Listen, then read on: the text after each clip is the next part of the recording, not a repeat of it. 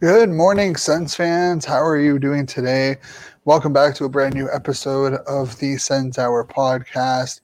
Derek is running a little bit behind, so he will be joining us shortly. I hope you're all staying safe out there, and it's a great day. Hockey starts up today at 5:30. We got the Flyers and the Penguins kicking off the 2021 season, and the Senators obviously play Friday night against Toronto, opening up their season in Ottawa. And so we're gonna prime you up for that. We have Ian Mendez joining us in about 8 minutes time. So once he has joined us, we will we'll have him up and we'll start talking about camp and what he's seen and what what his views are with camp and how players have progressed. Hopefully we'll have a full NHL, a full announcement of practice squad players or taxi squad players come out today some point for the Senators and whatnot. But are you guys? I hope you guys are all excited for this. This is going to be a super fun year for the Sens, and I'm hoping that we'll be here to bring it along. We all saw the Derek's videos out, but Derek, thank you. You're finally here. Can you hear me? Yeah, I can hear you. Just your videos out. I don't know what's going on. I never left. I was with you the whole time, but some technical issues right off the hop again. Let me hop out real quick, and I'll hop back in and see what's going on there. Yeah, it wouldn't be a StreamYard live stream without some sort of technical difficulties. But with that being said, we're going to start off with talking a little bit about the news yesterday. Obviously, we put Balcers on waivers, one of many players, and he ended up getting picked up by San Jose. A lot of you guys were upset. Some of you guys didn't really care.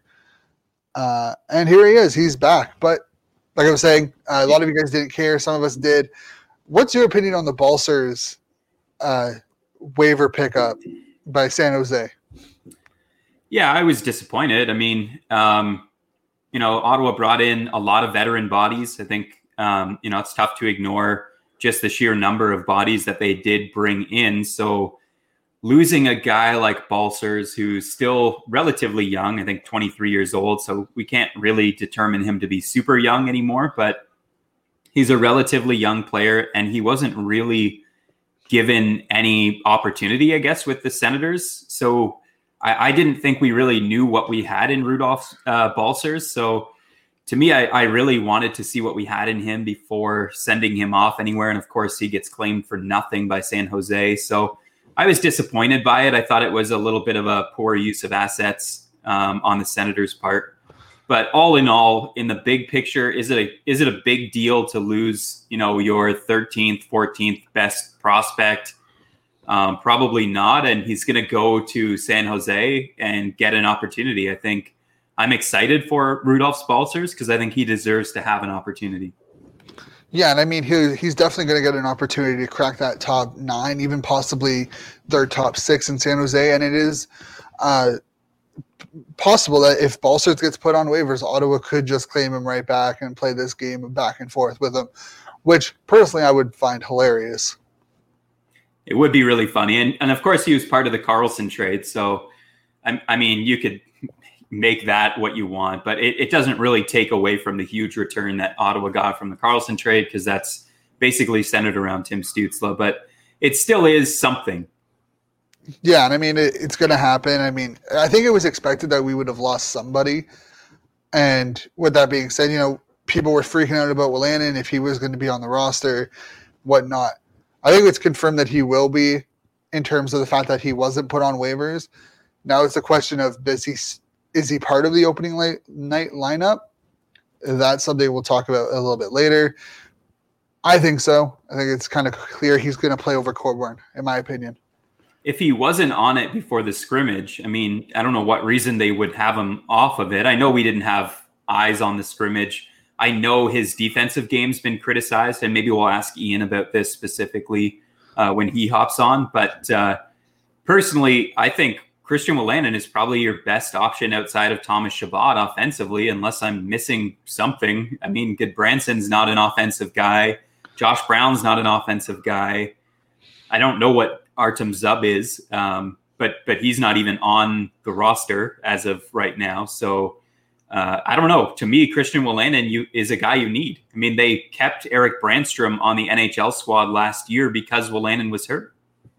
Yeah, and I mean, our left side would most likely be Chabot, Wolanin, Coburn, Riley. Kind of, I think versus like a team like Toronto, we'll see a guy like Coburn in just for his physicality. If we're looking at a team like maybe Vancouver, you're going to see Riley in as our third pairing left-handed defenseman. And I mean, to be fair, we're going to run 7 defensemen and in and out of the lineup, no issue. And it's going to be very much a matchup game. And I'm super excited for it, especially at home. We're going to see a lot more matchups. But, I think Wolanin, has shown that he deserves it.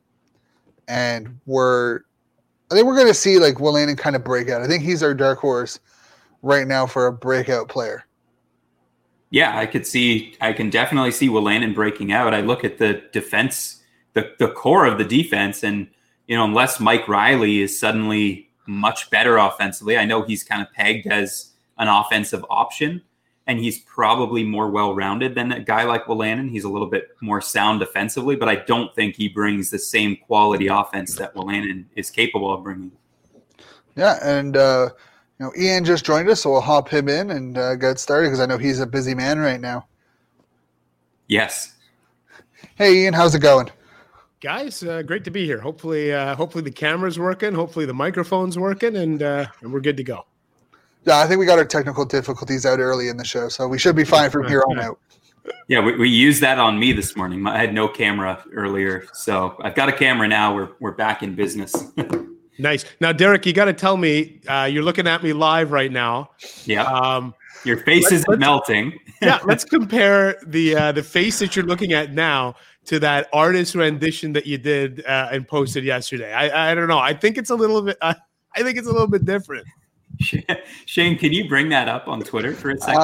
I can definitely grab it. Give me 1 sec. Oh my goodness. Yeah. So I'll explain myself and I'll try to recover from it a little bit, but I was working till 11 o'clock at night last night. I'm not working my typical job right now. I'm working in a mental health treatment facility. So I do therapy myself, and typically I'd be working out of an office, but our office is closed.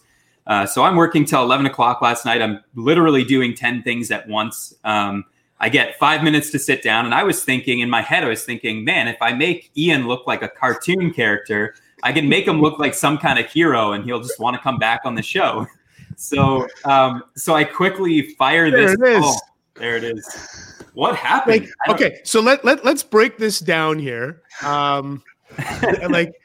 Again, starting at the forehead. Yeah, I'm looking right at the forehead. Like, what is this? A large kind of blotchy patch right in my forehead. Like, I listen, I can live with the other, what appears to be, I know it looks like wrinkles. Like, listen, I'm 44. I get that. I'm looking a little bit older. But what is the white spot in the middle of the forehead? That's all I want to know. Every time too, I'll make a graphic and I'll send it off to Shane, and Shane will be like, yeah, that looks great. Like, let's roll with that, whatever. This time I skipped that step. And it was probably a mistake. Honest to God, I looked at it really quickly and thought, yeah, this looks pretty cool. Let's fire this off and let's go. And then people started messaging me, and then you messaged me, and I was like, oh, I need to take that down. That is horrible. No. I love it. See, it's a great way for us to launch this conversation today. Don't quit my day job. That's graphic design is fun, but it's not my thing. So I apologize for that. Ian, next time I will do my best to make you look like a superhero. I might even put you in a Superman costume. Oh yeah, like a cape. Like let's really do this up next time. All right, deal. Don't do it in like a 5-minute window next time. Yeah. No, and I did it from my cell phone too. I didn't have my computer, so it was like a cell phone graphic. It was just it was just a mess. But I know we don't have you long, so we should probably get into some NHL stuff. Basically, first off, though, we have to say congratulations on your new role with The Athletic.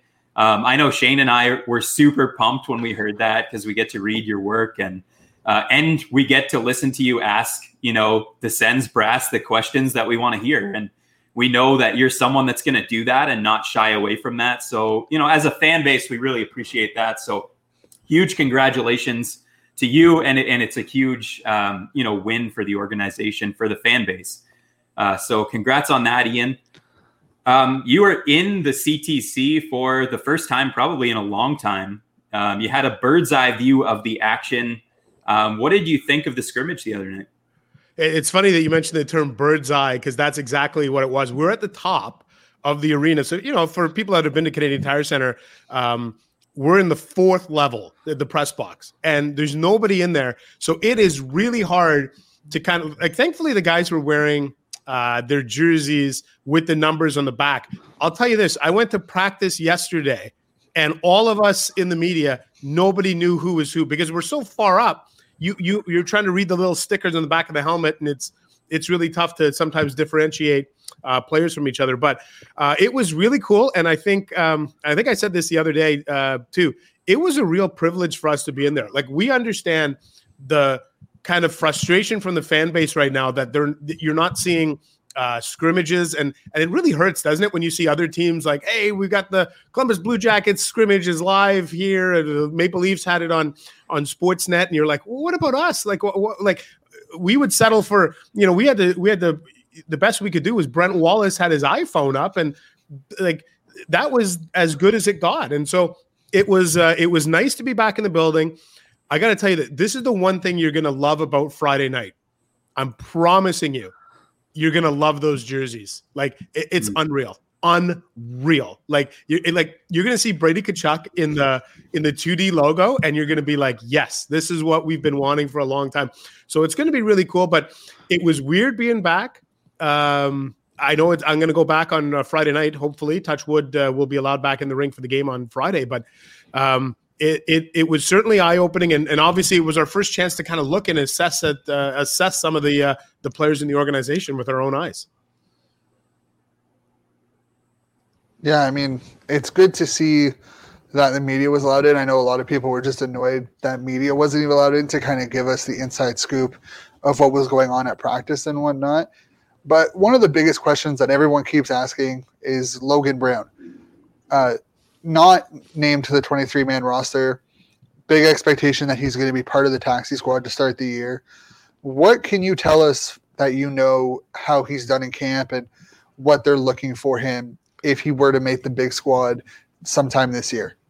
So, Shane, this is the frustrating part about not being allowed into practice for the most part is I can't really give you a definitive answer based on anything I've seen, right? Because the only thing I saw was practice, the scrimmage on Monday night. And in that scrimmage, he was already on what is kind of deemed to be the AHL roster. But it was interesting. Wolanin was on that roster. Formenton was on that roster. And I think if you had asked me like 3 weeks ago, opening night, would Logan Brown play? I would have said, yeah, probably. Would Wolanin be a lock? I would have said, yeah.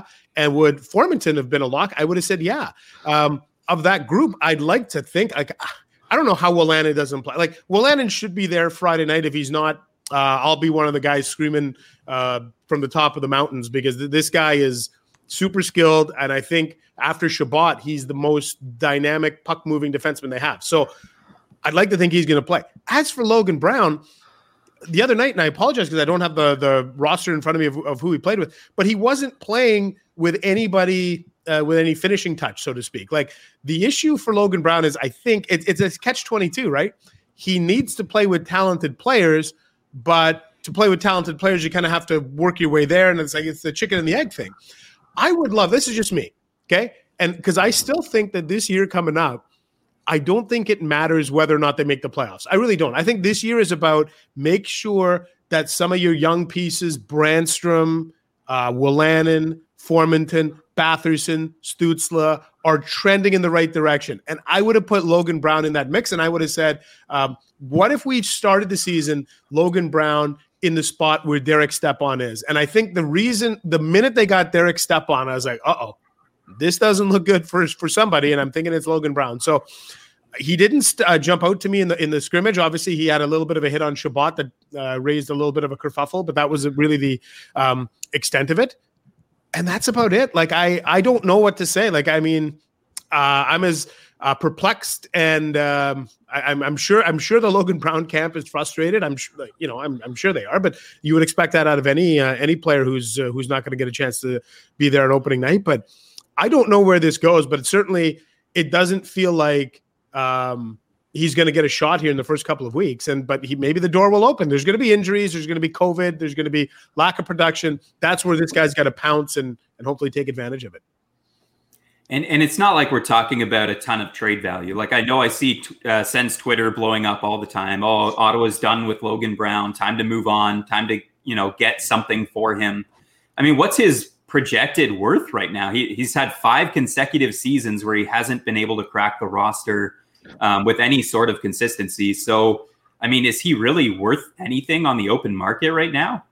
I would say probably not. Like, I don't see what you could get for him that would be an equal value. I mean, you'd have to look at the guys that were drafted around him. I want to say the Devils took Mikey McLeod right around him, and like same thing, right? Same result. Yeah, totally, exactly the same. And so if I said to you, "Whoa, the Devils want to move Mikey McLeod," you'd be like, "Well, that guy's not worth anything." And so that's, sometimes we get so inward looking with the Senators, we overvalue our prospects. I think it's interesting on Logan Brown too, because in some cases, I'll use Curtis Lazar as the example. Lazar was like force-fed into the league. It felt like they shoehorned him in. And man, I wish they were more patient with Curtis Lazar. And then Logan Brown's like the other extreme. You're like, oh, I wish they just rushed him a little bit. Like, I'm sure that there's a happy medium there. I actually felt Zibanejad was the happy medium. I felt like Zibanejad, I think, had 3 20-goal years here. Like the guy was actually pretty good. I thought they brought him along in the right way. But I don't know, Derek. I don't see there being a ton of trade value for Logan Brown. Like, go back and look at that 2016 draft and look at, like I mentioned, Mikey McLeod or anybody taken around there. Yeah. You're now 5 years in, and usually the history will tell you this is about the time that you should have already been an established player in the league, let alone just trying to crack the 23-man roster. Yeah, so any sort of trade scenario would probably be like you said, maybe a Logan Brown for Mike McLeod would actually work. 2 guys that haven't really been able to make it where they are. Maybe you just swap them 1 for 1 and say, let's see what happens. Yeah, no, absolutely. That's and for the people that are saying that Ottawa, well, let's give Columbus Logan Brown as part of like a package for Pierre-Luc Dubois. Like, I understand it. I understand what you're thinking, but like, understand that Columbus is like, we got a stud, and we're not moving them for 3 pieces that could be good players. We're looking for a 1-for-1 swap or something of that nature. So look, I appreciate the fans are just so, and I think what's great too is what's been really nice about the last couple of weeks, and you guys would know this firsthand. It feels exciting that we're actually talking about the roster, and it feels like it's imminent. And it's not like, remember back in like April and May and June and July and all that, and we're like, oh my gosh, when are they going to play again? And now it feels like we can actually have some discussions that matter on guys like Logan Brown. Yeah, we were pulling at straws in that time, looking for anything to talk about to keep people excited. But it's finally upon us, fingers crossed, of course, with the COVID situation kind of running rampant right now, especially in the States. We're hoping we're able to get there first. Yeah, I mean, with Melnick's, proposal, like the 6,000 fans yesterday, and then he retracted it, being like, it's not the time. So I know a lot of Sens fans want into the arena, but another player that has come up a lot, and we saw it yesterday with the line combinations, Colin White. People are like, oh, is he going to be benched? Is he going to be part of the lineup? Are we reading too much into what we're seeing in terms of line combinations? Is it something that DJ Smith is like, okay, if I put him in the top 6, he can play with these guys. I just want to see where else he fits. Or is it possible that he's not in Friday's lineup? Guys, I would be shocked if he's not in on Friday's lineup. I would be 100% shocked. The way they ran practice yesterday was a little, not weird, but like, I don't want to read too much into it. I really don't. I think let's get to Thursday, and in particular Friday, if they allow us into the arena for the morning skate. I don't know, but that to me will be the telltale sign. Like, sometimes we go crazy in training camp over, I can't believe this guy. Look, sometimes the coach just is like, I want to see something, or I want to push somebody's buttons, and maybe they felt like they needed to push Colin White's buttons. Guys, I think he's gonna play Friday night. Like, I think the guy had 7 points in his last 6 games before the season ended last year. You got him on a contract at, whatever it is, 4.75. You're not doing that to him. You're not doing that to him, I don't think, on opening night. You might send a message to him, and maybe you start him on the 4th line, and maybe you start him with Austin Watson or Nick Paul or whatever it is, okay? But if you put that guy out of the lineup opening night, the message is, we made a mistake. And I don't think you want to send that message right away. Colin White is Colin White's an NHL player. To me, he's an NHL player. Is he a $4.75 million player? He hasn't proven that yet, but I think it's the classic.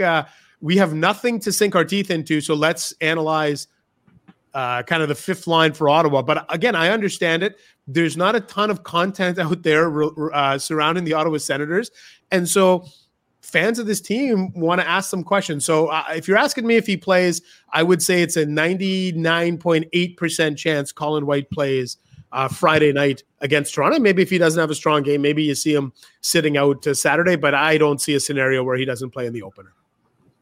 And speaking of some of those young players, we've seen DJ Smith release a couple of lines specifically in that top 6 that I think Sens fan base is really excited about. To me, I was actually surprised that they went with this combination, but what can you tell us about that top 6 with 4 players that are under the age of 22 years old? That's a surprise to me. I think that's a nice youth injection there in the top 6. What do you think about that top 6? Do you think it's going to hold up, or do you think it's kind of just a start? I think it's probably just a start. And I think one of the things we've learned in the last few years in the NHL is don't get too married to line combinations, right? Because coaches put things into a blender and they change it up. Like, it's very rare that you get around the league like Pastrnak, Marchand, Bergeron is like one of those. Hey, lock it in; those 3 are together. But how many other lines can you think of in the league? Colorado's got their big 3 that they sometimes stick together. But you look at some other teams. Toronto's always mixing it up, and Vancouver mixes it up. McDavid and Draisaitl play together. Sometimes they don't. So I don't know that we should be married to the idea of this is going to be Stützle, Dadonov, and Stepan, and Batherson, Tkachuk, and Norris all year long. But I like it, guys. I really like this because it's the perfect combination. I wonder if there's a little bit too much youth on that Batherson, Tkachuk, Norris line. Would they need a Tierney in there, or flip out, put a Dadonov in there? Like, I don't know. But I like this because now you're giving the keys to your offensive future. And this is why I love the Dadonov signing from day one. Like, the Dadonov signing, it's very rare, I think, you get Senators fans all on board with something, right? Like, but that goes for most fan bases.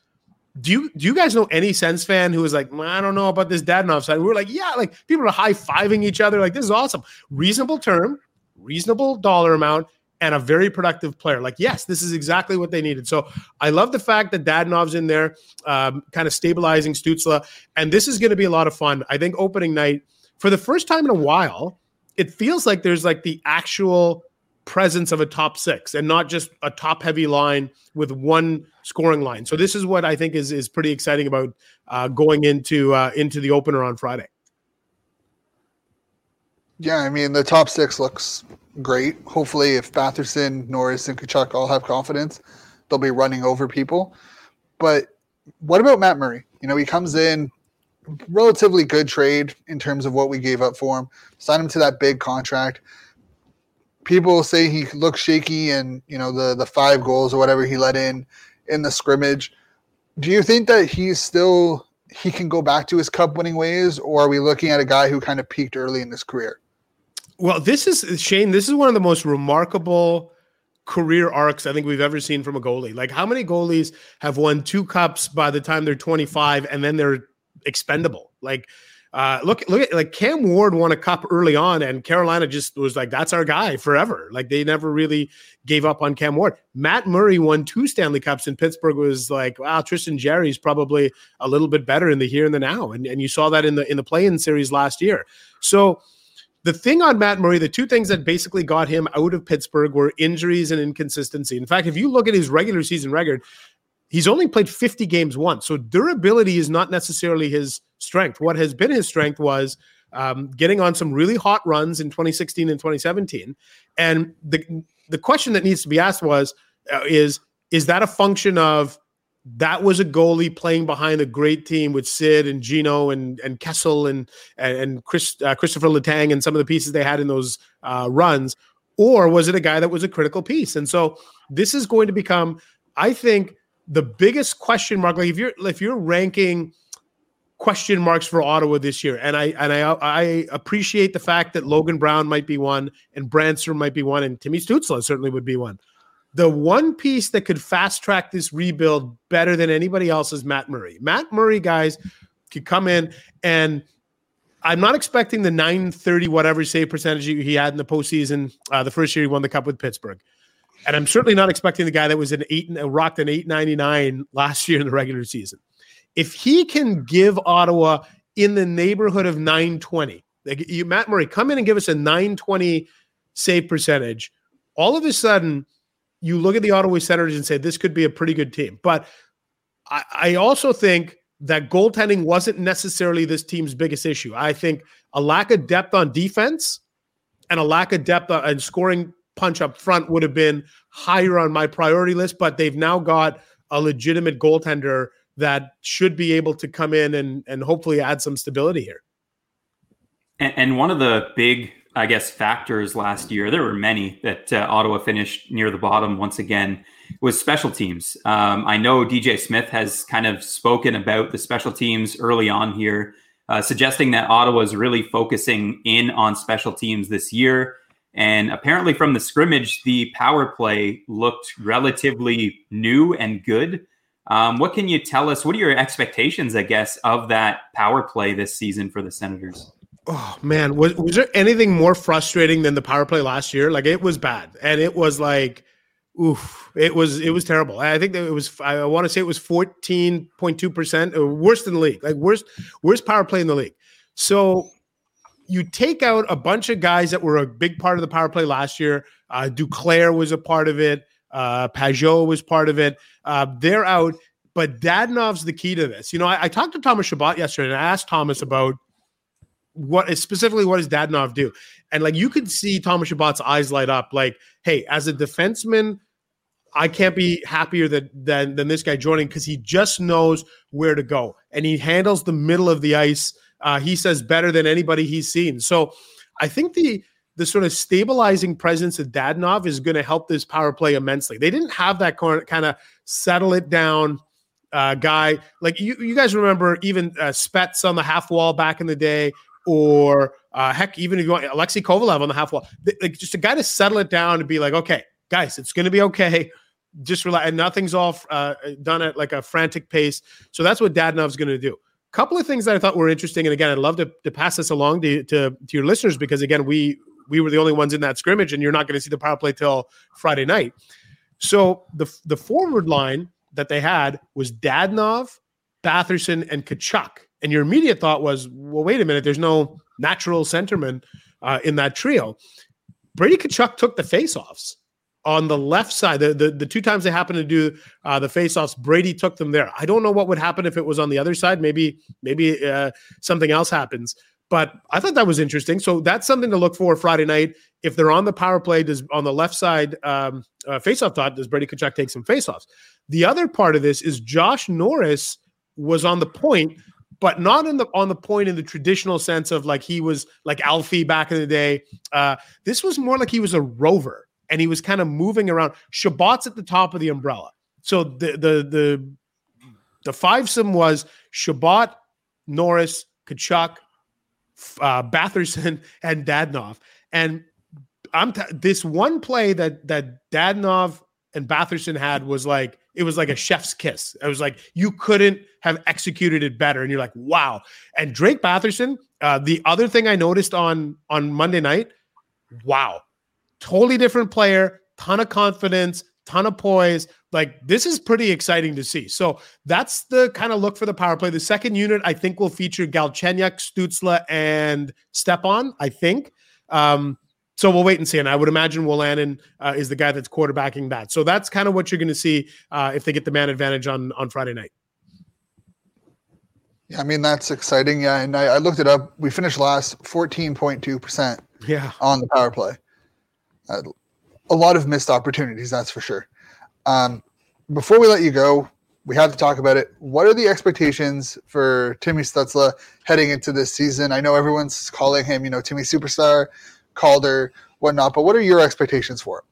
Oh, I said this in my column today in The Athletic. I'm like, the best thing ever would be Tim Stützle scores 4 goals in his NHL debut against the Leafs. We'd be like, yeah, suck it, Austin Matthews. Everyone would love it, right? But I think the two players that I'm going to draw a comparison to for Timmy Stützle in his rookie year would be Marian Hossa and Martin Havlat.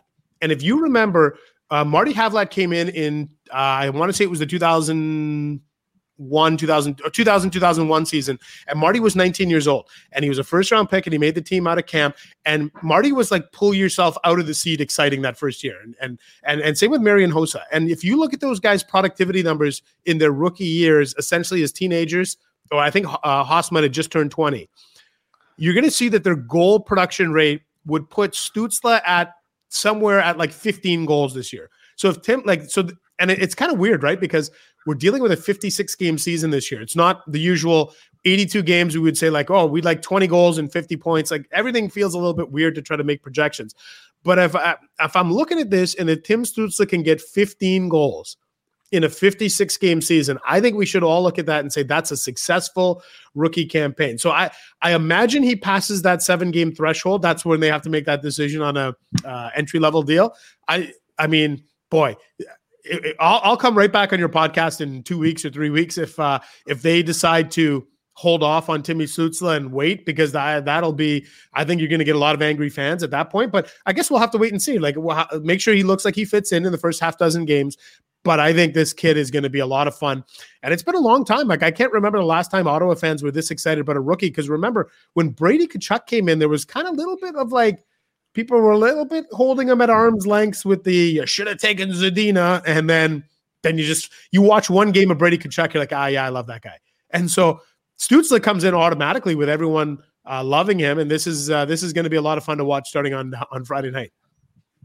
All right, quickly, one last one just on Stützle as well. What do you think of the name change on the jersey?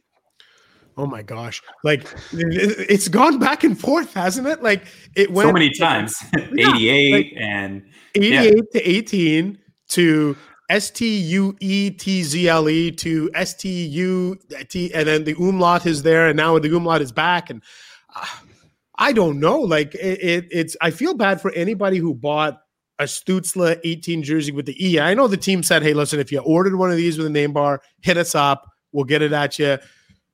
No cost. Like, we get it. It's like when Bobby Ryan, what was it? He went from he went from 6 to 9, right? 9. Yeah, 6 to 9. And remember, people were like, and Bobby was like, I'll take care of it.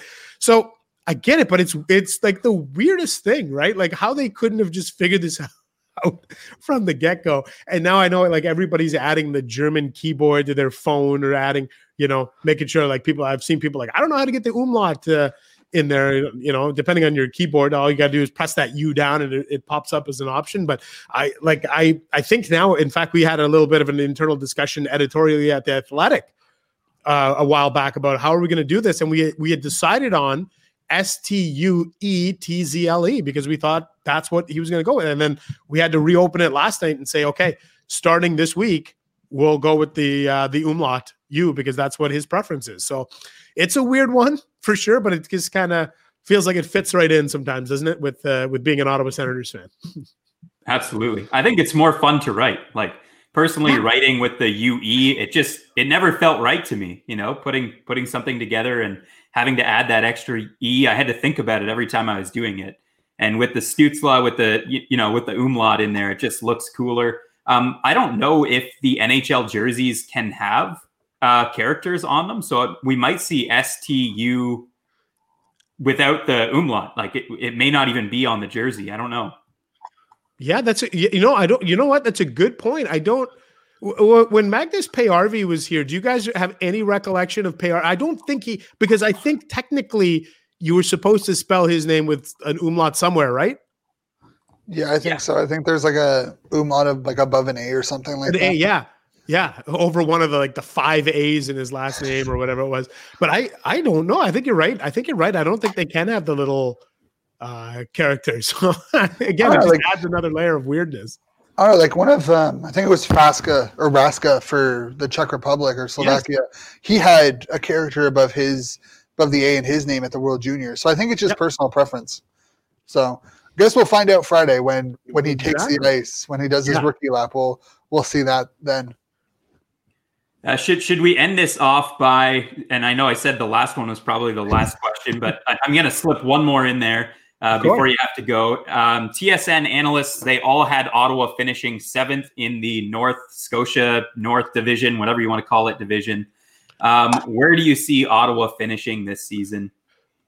Look, I think if you ask the average person, and I've had the pleasure of doing a bunch of radio interviews across Canada this week, and every single, whether I was doing it in Winnipeg or Vancouver or even Regina, everyone was like, well, Ottawa's finishing 7th. So I don't think there's any expectation that they finish higher than 7th. But listen, if you're asking me, if all things stay equal and no team is decimated by COVID and everyone stays healthy and performs somewhere close to where they should, I think it's fair to say Ottawa finishes 7th, but I don't think that's necessarily a bad thing. I think their window to compete starts next year. This year is a free spot on the bingo card. So, yeah, I would agree with the idea that they probably finish 7th, but it wouldn't shock me if one of those somewhat inconsistent teams, Vancouver, Edmonton, Montreal, they've all been riddled with inconsistency in the last 4 or 5 years. Winnipeg, some people think that they've hit a peak and are starting to come back down.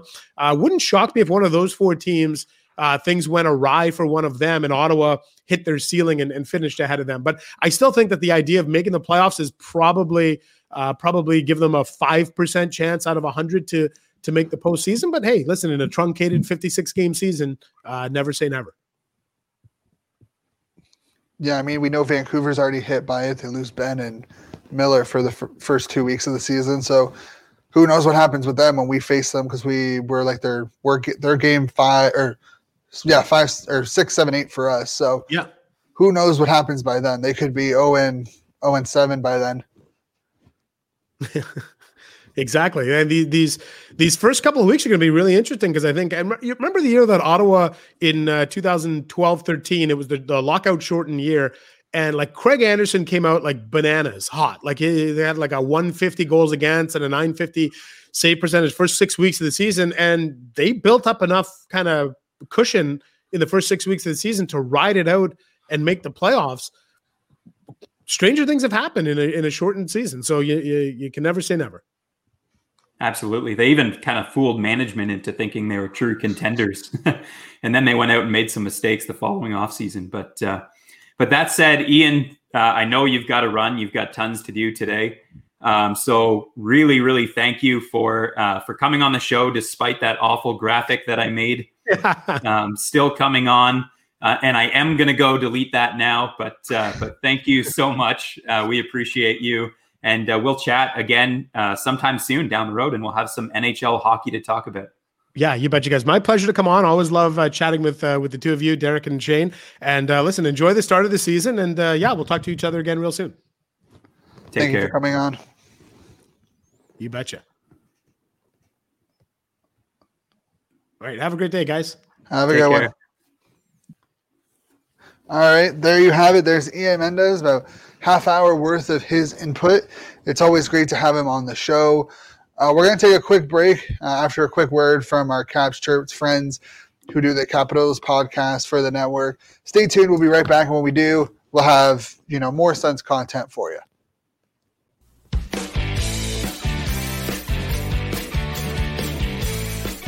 So you like hockey? Congratulations. you're amongst the smartest sports fans in the world. Want to fight about it? Join me, the Hockey Troll, and that snack Polly Cupcakes every Monday and Thursday on the official Caps Chirp podcast, repping the greatest team in the NHL, your Washington Capitals. Not only do we bring you the best Washington Capitals coverage, but we've got the hottest takes and the tastiest content. Tune in wherever you get your podcast and at thehockeypodcastnetwork.com. Chirp us on all social media platforms at Caps Chirp. See you beauties and benders there. All right, and there are boys from the Caps Chirps podcast. And just so you remember, we do have our customized sports giveaway going on right now. Go to our Twitter or Instagram to enter. Head on over to customizedsports.com. Use SENZOUR to get 10% off your order. For any of your Timmy Stützle fans, they do the name bar with the amulet. So if you wanted to get a customized jersey, didn't want to go through the Sten store, they can do it for you. Super easy to apply. So definitely head on over there. And also we have our affiliate programs, NHL Shop, Hockey Canada Gear, Lids, and Fanatics. Need a new jersey? They can help you out. Fantastic place. Follow the links. Help us out while you're shopping for your favorite gear. So with Ian Mendes, we got a couple of insights. We still have our own discussions, and we're going to start off with the roster. Some surprises, not going to lie, personally. But overall, I think the roster is what we expected it would be, looking at who was on one-way contracts. Yeah, I'm actually more surprised that there isn't as many surprises, if that sounds funny. I think with just the way training camp was, with very little eyes in, as we talked about with Ian, even the people that were allowed in had to sit, basically on the roof to watch the scrimmage, so they really couldn't see anything anyway. With very little eyes in, my first impressions, I'm happy, especially with the looks of that top six heading into the season. I think Ottawa is showing a commitment to play the young players this season. And DJ Smith starting off with that, especially that top line of Norris, Batherson, and Tkachuk. It's somewhat crazy to think about, but Brady Tkachuk is the youngest player on that line, which is funny because he's also the most experienced player on that line. But Drake Batherson is 22 and the oldest player on that line, which is kind of mind-blowing. And insulating Tim Stützle with two veteran players, I think, is good because the veteran players are Stepan and Dadonov. And I think, having Stützle paired with Dadonov is going to be really, really good for him. We'll see how long that lasts. But having him with the most prolific scorer on the team gives him a real chance at a Calder. That's for sure. And I mean, it's so looking at the roster that Brent Wallace. There we go. One of those guys. Brent Wallace put out, our average age is 26.8. Like, that's ridiculous. That's a young, team overall. And that's a team that should be competing over the next couple of years. Our average height is 6'2". Some big boys team on there. That's a big team overall. It certainly is. They're not going to shy away from the physical game, and that's kind of the game that they want to play. That's the style they want to play. If you look at their leadership group and, Brady Tkachuk, he wants to play that style of game and make life miserable for maybe some of the quote unquote softer teams in the league. I'm looking at you, Toronto, even though you've added a few gritty players, I still think Ottawa has a significant edge when it comes to playing that sandpaper style. And one thing that's guaranteed is Ottawa is going to be miserable to play against. Yeah, I mean, you're going to see Coburn go into the corner with Matthews and get run over. I mean, yes, skill-wise, Matthews can beat, Goodbranson and Coburn on, any given day. But if they can line up a hit or even just get physical with these guys and finish their hits, that's where Ottawa is going to wear teams down, especially in a three-game series. By game 3, that team is going to be worn down. So even game 2, I think it's going to be interesting to see how Ottawa uses their size and their physicality to help them win games. I mean, everyone on the roster likes to hit, can land the body, which is good to see. You don't want a roster where some players aren't willing to hit. And, Timmy Stützle is definitely someone who wants to hit. And that's a huge bonus to the team. Yeah, it's also a nice kind of energy creator for just the guys on the bench. I mean, everyone kind of waiting to step on the ice feeds off the energy that the line that's on the ice is going to bring them. So, anytime you see a big hit or a big collision, we've seen a few of them actually, even in the scrimmage. So in the internal scrimmage, you've seen a big hit from Logan Brown, which I have to see to believe because I've never seen the guy throw a hit in my life, but allegedly hit and possibly hurt Thomas Chabot. And then, of course, Brady Tkachuk wrestled him down to the ice. A great sign of leadership, even though it's an internal scrimmage and practice. Brady Tkachuk is willing to stick up for who he deems the most important players on the team. He always will be. So that's a great sign. Timmy Stützle, like you mentioned, he's another kind of energy player that he now loves to go out and hit. It's not something that was part of his game in the past in the DEL, but he didn't have the strength to do it, and now he does. So it is pretty fun to watch. Yeah, I mean, it's only going to get better. And I think overall, you look at the roster and you look at the line matchups, I would not be surprised to see Colin White as our third line center, probably beside Galchenyuk and Connor Brown, with Tierney as our fourth line guy centering, Paul and Watson to start the season. But who knows? Maybe Watson or maybe Anisimov shows that, hey, we can do it. I can do it, and it's going to be interesting to see how he manages this the players on this roster.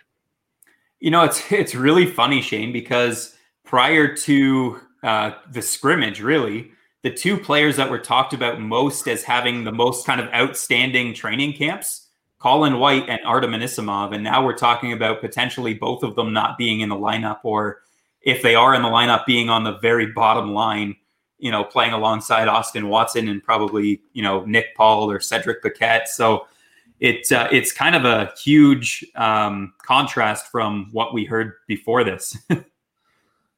Yeah, but I mean, to be fair, I think we all expected Anisimov to be a bottom pairing, like a bottom line guy, right?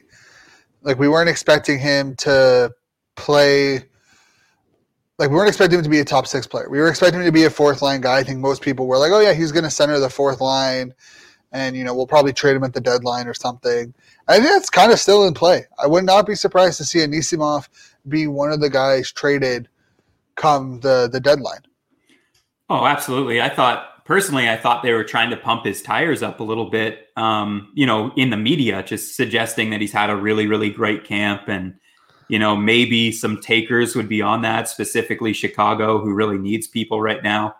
And I'm surprised they haven't made a deal work for either Anisimov or Tierney. And I thought I had narrowed it down to one of those two guys that had to go. And unfortunately, they couldn't move either of them before Balcers. So, Balcers gets claimed. And if it had went a little bit differently, maybe one of those guys gets moved and Balcers is still here. So, yeah, but I mean, apparently it sounded like, there was reports that they were trying to move Balcers anyways, and there were just teams not willing to trade for it. And I mean, hey, there's some players that don't have much trade value in terms of not bringing back another player in return, right?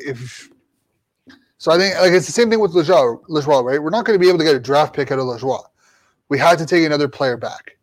And I think, maybe the offers for Balcers weren't ideal, and they risked putting him on waivers, and maybe they thought like, hey, no one was really willing to trade for him. Maybe no one's going to claim him. It's one of those risks that you take whenever you put a player on waivers. It's unfortunate that it came back to bite us.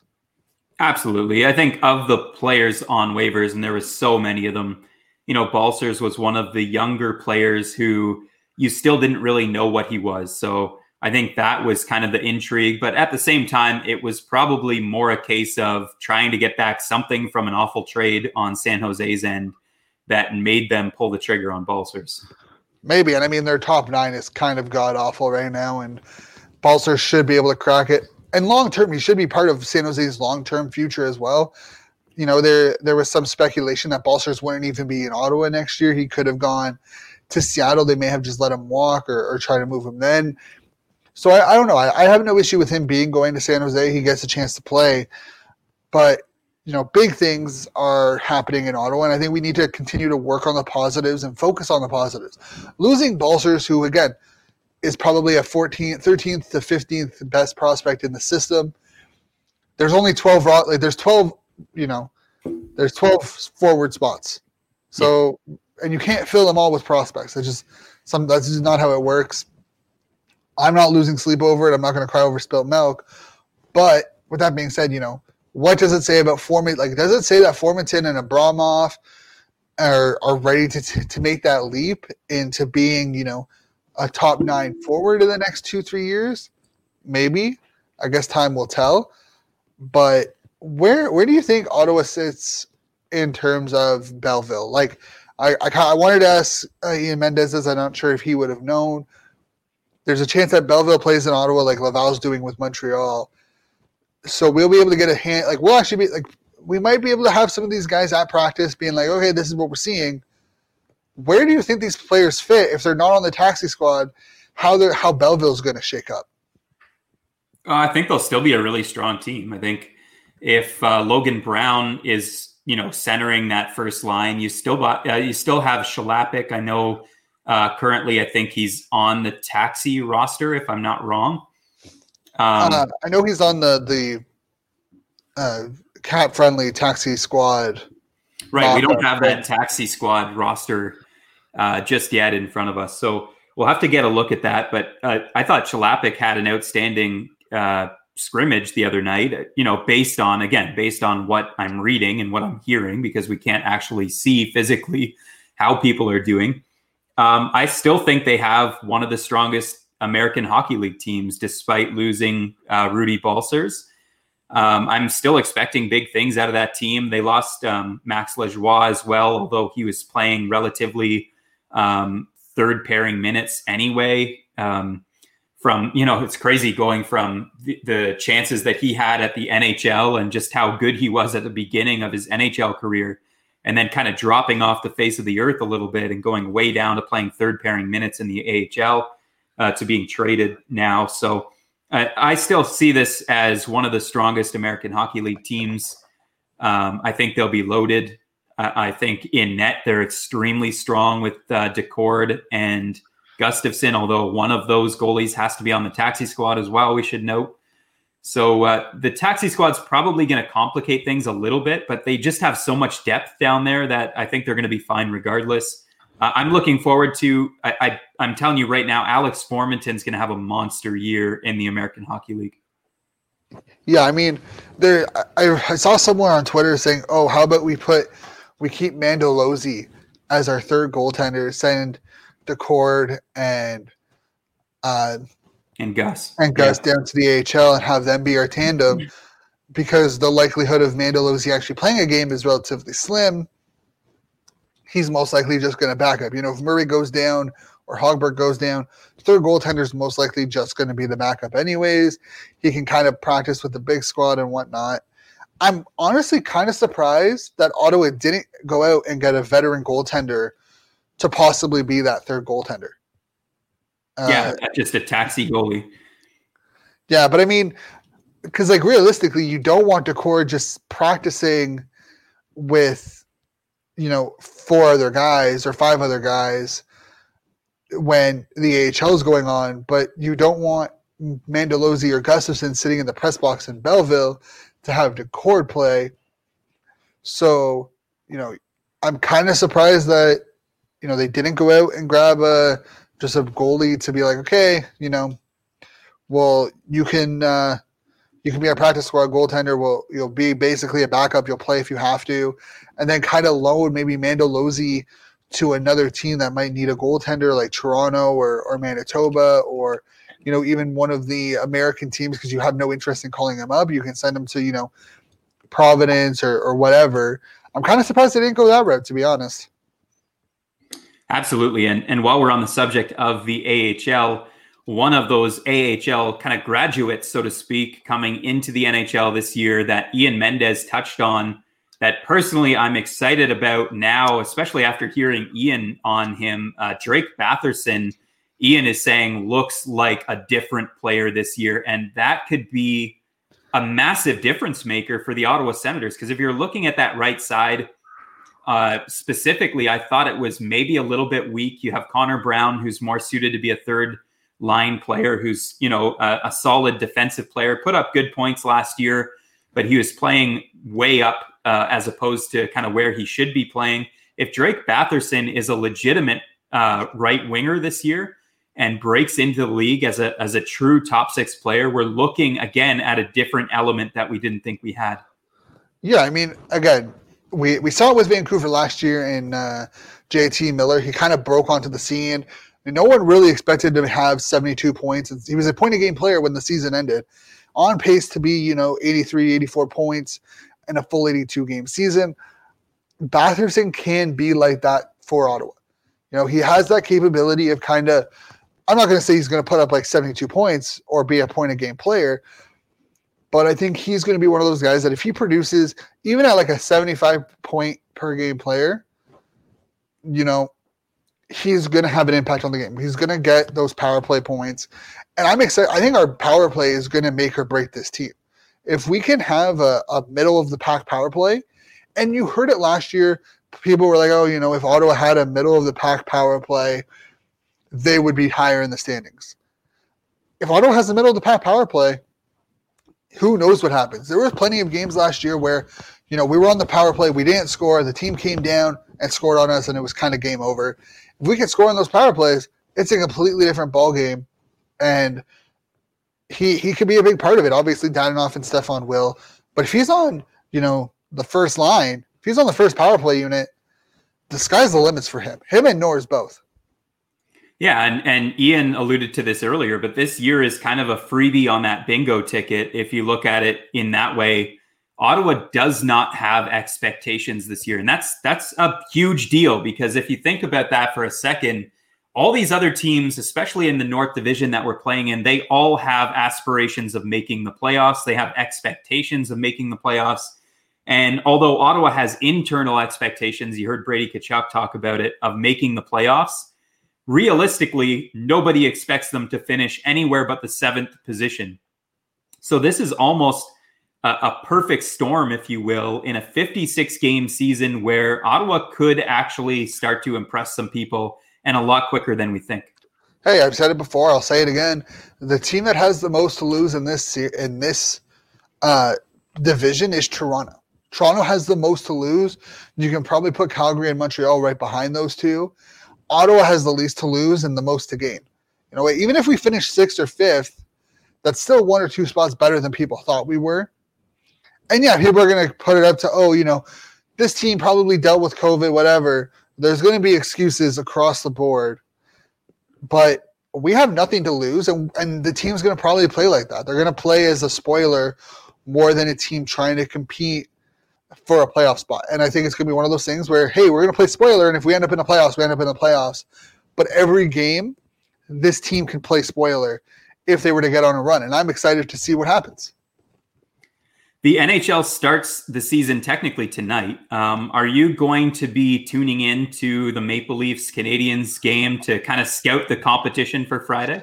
I will be tuning into every game tonight. I'm not even joking. Like I'm going to have my computer with the game. I'm going to have it on the TV. So basically, I'm going to have I'm going to put the 5:30 game on, the Philly Penguins game on the TV. At 7 o'clock, I'm going to switch it over to the Toronto-Montreal game while continuing to watch the Pittsburgh game on here, and then go over to the 8 o'clock games and have both the 10 o'clock games going on at the same time. I'm going to watch as much damn hockey as possible. I only work until 1. I work 8:15 to 1 on Thursday, so I'm going to get home around like 1:30. I'm going to watch as much hockey as possible for the next month. Man, I would be right there with you. Unfortunately, I have to work until 11 o'clock tonight and tomorrow night. So I'll be recording the games to watch them back, and I probably won't be doing a lot of sleeping this week, unfortunately. So come Friday, I'm going to be really tired, but I'll be kind of wired at the same time because I'm just so excited for this Senators season to finally get underway. I'll definitely be looking at the Leafs and Canadiens games specifically to kind of eye up the competition and try and find some holes in the Leafs game. There's going to be holes. So I'm going to be looking specifically at that and at where Ottawa can kind of expose them this year. I think they lost some of their depth scoring players in replace of some, grindy players that aren't afraid to mix it up a little bit. So we'll see if that helps the Leafs balance it out. I still think their D-core isn't necessarily a strong one. So that might be an area that you can exploit if you're Ottawa. But all in all, the Leafs are expected to be one of the best teams this year. So it will be definitely Toronto fans are going to be expecting to run all over the Senators. We know as Sens fans that Ottawa's not going to let that happen. They're going to go in with a fighting spirit, and they're going to fight for every inch of the ice out there. And they're probably going to come out with a lot of steam. So personally, really looking forward to Friday and Saturday. It's going to be one hell of a weekend. Yeah, and I mean, hey, just so you remember, just so you know, we have our fantasy starting today as well. If you didn't see our live draft, it is on our YouTube. Head on over there, you can watch it. It's a fun one. We have our we did our fantasy draft. I'm in 3 different fantasy leagues. Fantasy starts tonight for you fantasy heads. Starting next week, if you guys, I think we're going to start doing a little fantasy show. But, man, it's going to be fun. There's a lot of interesting pieces.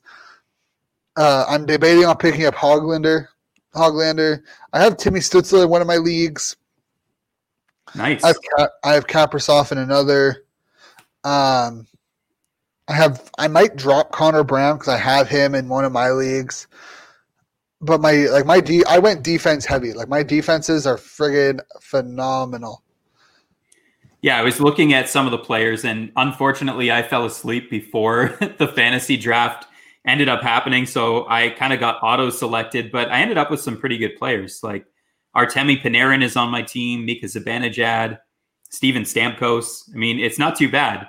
But for those that don't know, I don't typically play fantasy, so I genuinely have no idea. This is going to be a learning experience for me. And I'll be trying to wheel and deal because I wasn't part of the fantasy draft. So I'll be doing my best to try and wheel and deal and make some trades.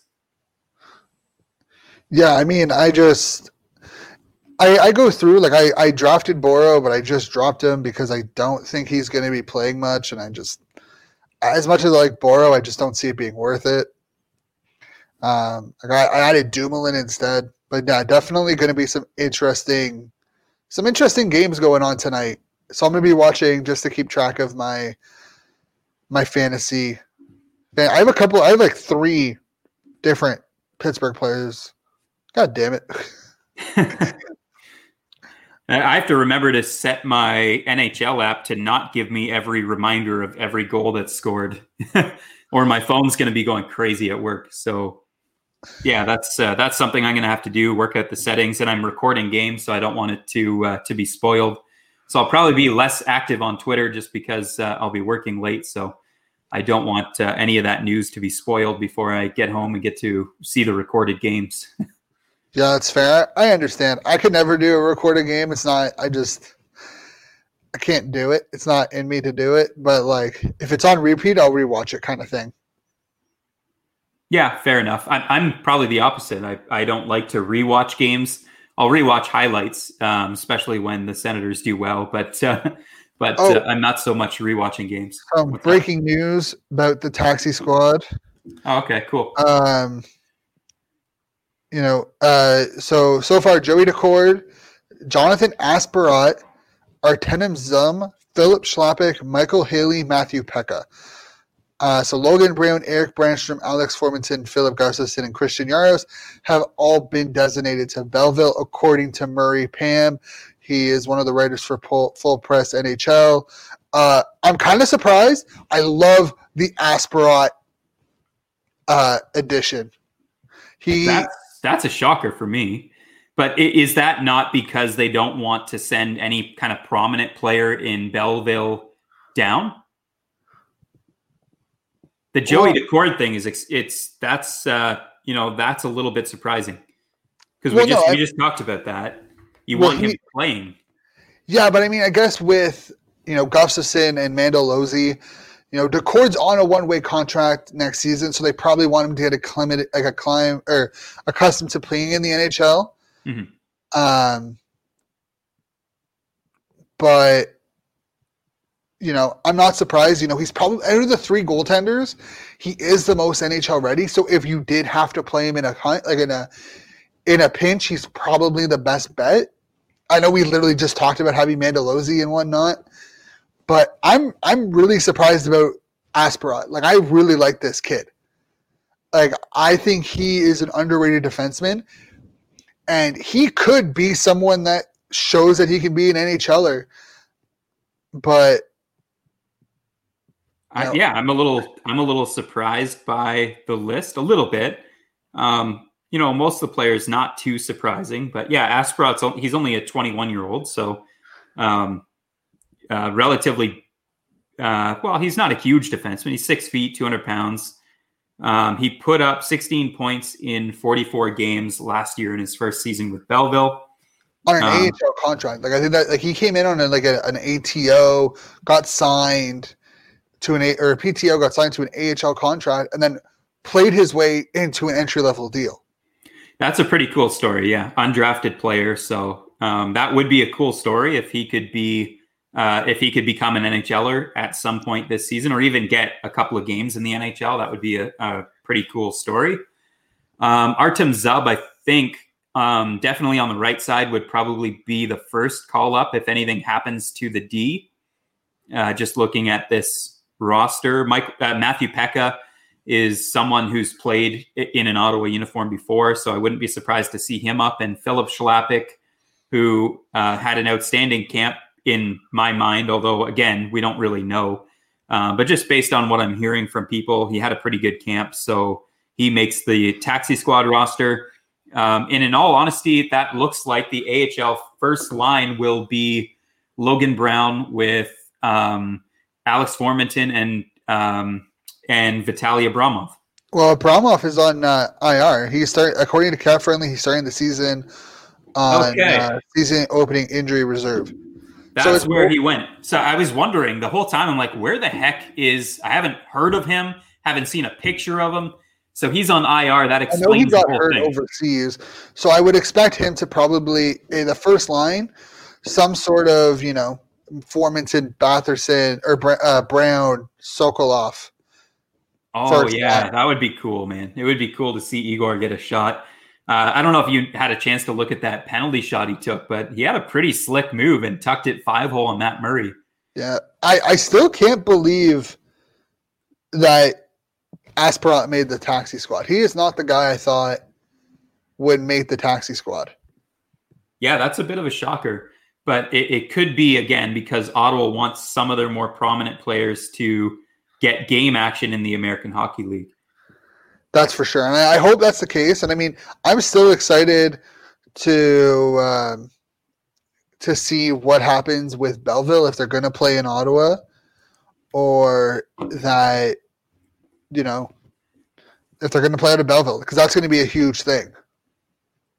And what do you think about the whole Eric Brandstrom thing? Like, he wasn't really at a large percentage of camp due to being in close contact with someone who had COVID. You know, what do you think about Brandstrom? Where is he at? Are you kind of in that giving up on him, we need to trade him mode yet? Or is it more of a, let's see what he is this season and give him a chance when he gets called up?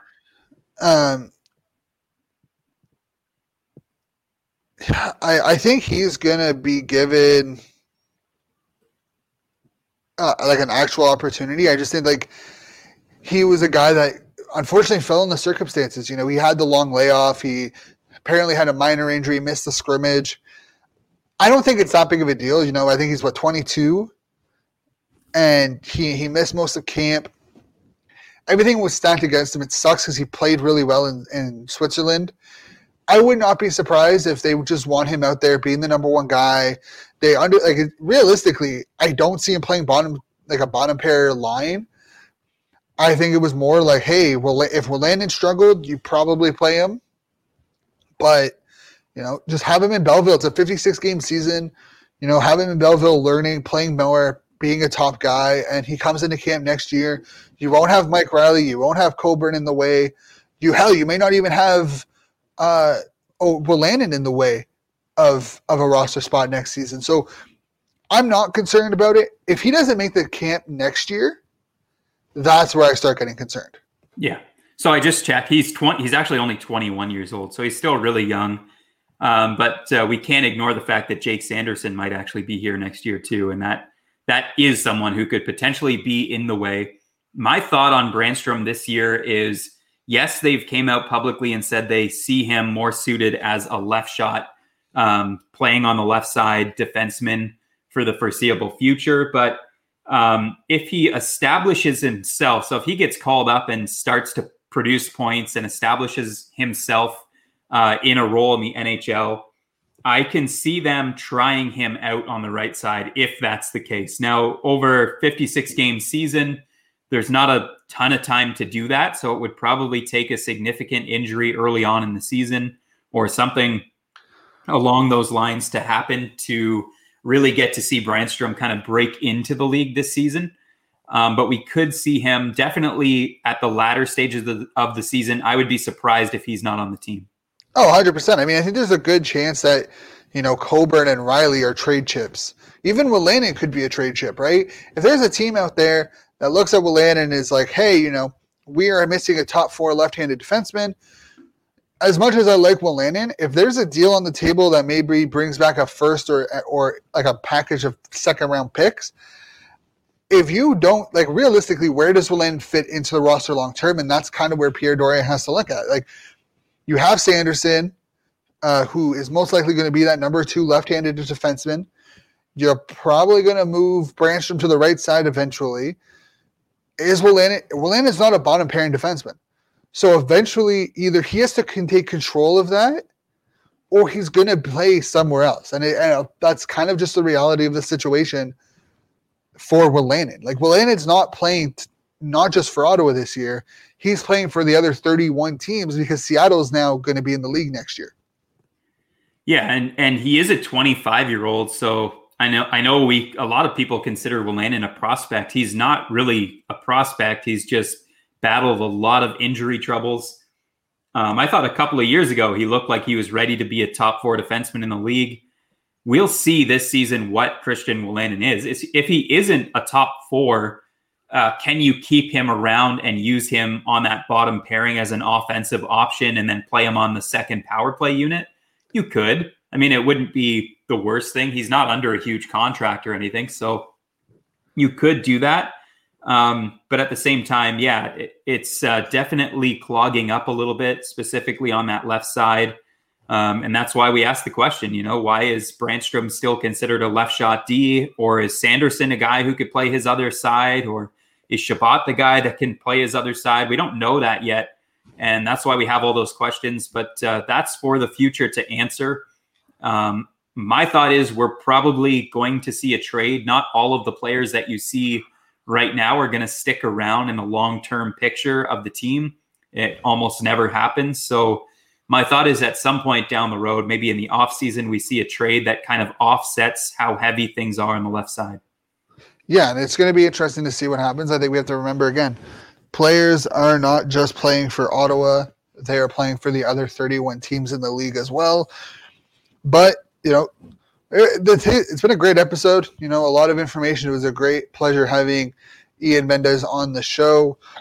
Before we go, Dylan Larkin was just named captain of the Detroit Red Wings. So I think that leaves only 4 teams that don't have a captain. I think they're Ottawa. I know Ottawa and the Rangers are the 2. Vegas is 1. And I think actually that might be it. I think there's only the 3. Oh, Minnesota. Oh, no, Minnesota named Spurgeon. So I think that might be the only 3 that I can think of off the top of my head that don't have a captain heading into this season.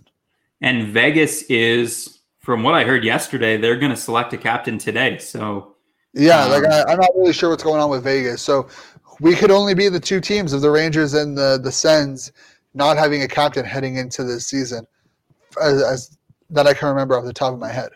Yeah, and personally, I'm fine with it. I think Ottawa's in a situation where they should probably wait at least until a contract extension is in place with Tkachuk. or someone else kind of emerges as someone that can enter the conversation, because right now it's just Chabot and Tkachuk in that conversation in the organization's eyes. So we'll see where that goes. Yeah, it's going to be definitely interesting. But with that being said, guys, thank you all for tuning in this morning. It was a pleasure doing the show, having Ian Mendez on.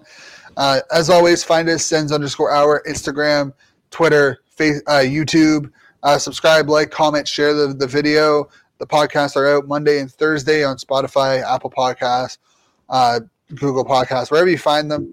Find myself, Shane_Ryan97, and you can find Derek at DLee075. Remember, check out his Sens Shot and his New Era Sens articles. Thank you again, Ian Mendez, for coming on. Senior writer for The Athletic. And hey, we are literally right now at the time of the recording 2 days away from the first Sens game in over 300 days. I'm super excited. I hope you all are excited. And yeah, go Sens go. The hashtag has the new logo on it. Super excited about that.